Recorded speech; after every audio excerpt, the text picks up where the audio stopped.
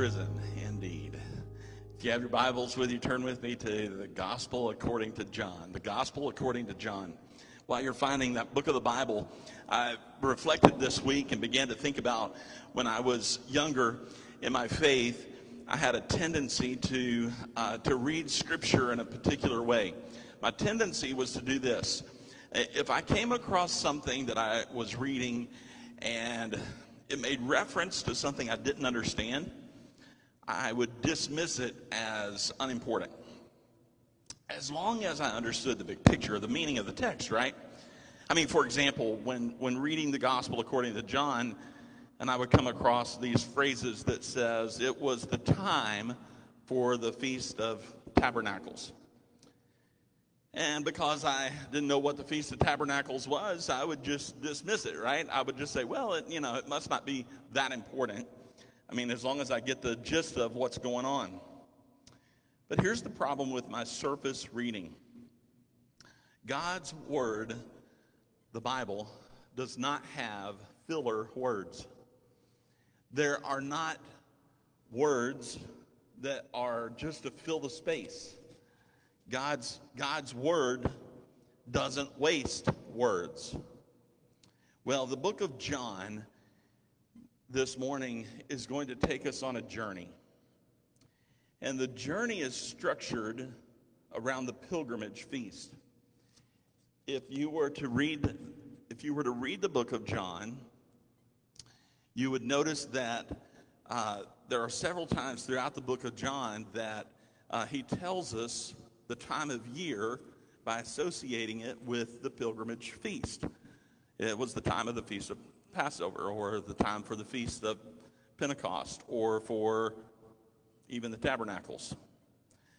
What exactly are those feasts? Why did John, as he's writing this book, for the purpose of helping us put our faith in Christ, why did he mention these times of years? In fact, if you're familiar with this idea that Jesus had an earthly ministry of 3 years, one of the reasons that we know that is just simply because of the book of John and how he structured it. He structured it so that it was this year and then this year and then this year, and you can see from one year to the next, you can see the Feast of Passover coming and going. Then one of the things that I want to point out to us this morning, before we jump into this Easter journey through John's book, there's two things that I want to point out. The first is that there were 3 pilgrimage feasts. Now, all 3 of them are outlined in Leviticus chapter 23. Leviticus chapter 23. In fact, that's really the outline that I'll be following today, Leviticus chapter 23. What we're doing in John is seeing the fulfillment of all the things from Leviticus 23. So, they are the Feast of Passover, the Feast of Weeks, or Pentecost, and then the Feast of Tabernacles, sometimes called the Feast of Booths. These 3 feasts all happen in sequence because the next cannot occur without the previous. In other words, the Feast of Weeks and the Feast of Tabernacles both hinge on Easter. Without Easter, the messianic prophecies of the Levitical feast will not be fulfilled. Now, the second thing that I want to point out before we jump in to this journey is I don't want us to be confused by the word feast.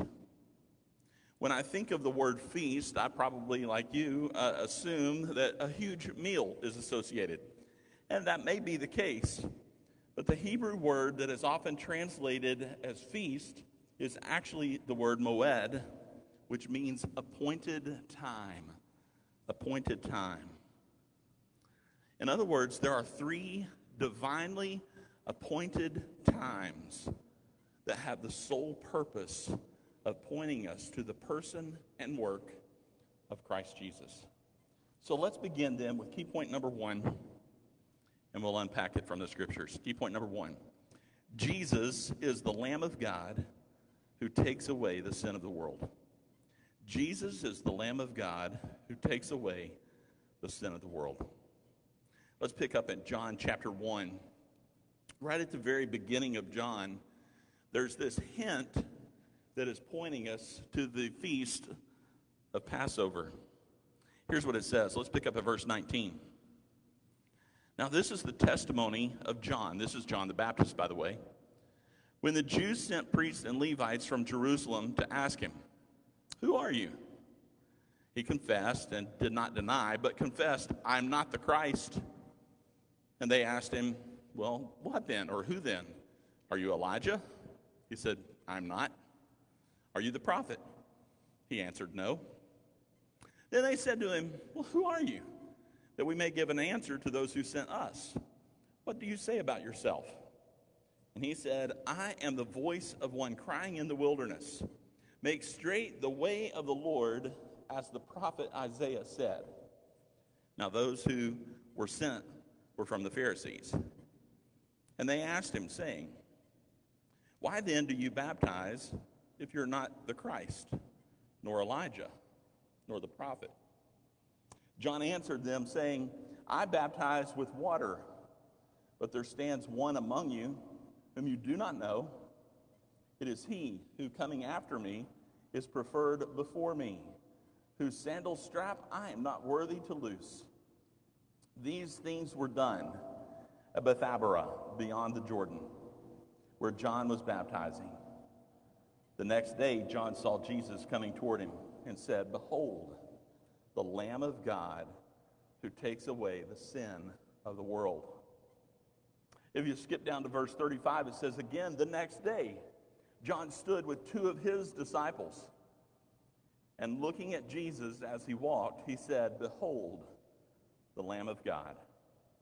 So what was John the Baptist doing? John the Baptist is referencing the Feast of Passover as identified in Leviticus chapter 23.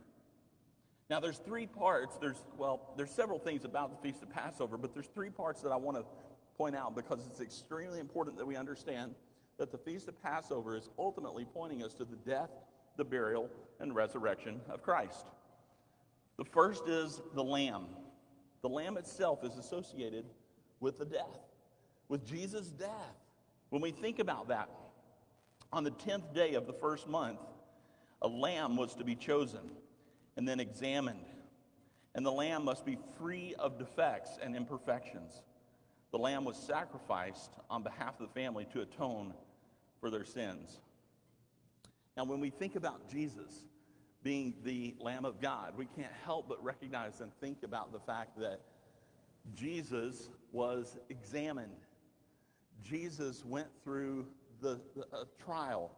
In fact, at the same time that these lambs were being examined, Jesus went through 6 different trials. He went before the religious leaders more than once. He went to Pilate. He was before different leaders at different points, all for the purpose of examining him, and they were trying to find fault. And every single time, in every single trial, the result was the same. They couldn't find what they were looking for. They couldn't find fault in him. It's a picture of the Lamb who takes away the sin of the world. John 19, verse 6 says this, "Pilate said to them, 'You take him and you crucify him, for I find no fault in him.'" Jesus is the Lamb of God who takes away the sin of the world. So when we think about Passover, when we think about that first pilgrimage feast of going up to Jerusalem, we begin with recognizing that there is a picture pointing us to death. But the second part points us to burial. There was another part of the Feast of Passover where they would concern themselves with the unleavened bread. And one of the things that they would do is after the lamb was sacrificed, they would go and clean their entire home. And they would make sure that there was no leaven. After the lamb is sacrificed, the next day, Nisan 15, so Nisan 14 is when the lamb is sacrificed. The very next day, homes were to be rid of all the leaven or all the yeast. Throughout Scripture, yeast is always a picture of sin. It's a picture of how sin has corrupted us. And so we see this throughout Scripture. Whenever you see yeast or leaven mentioned, or that bread should be unleavened, it's saying that it should be free from sin.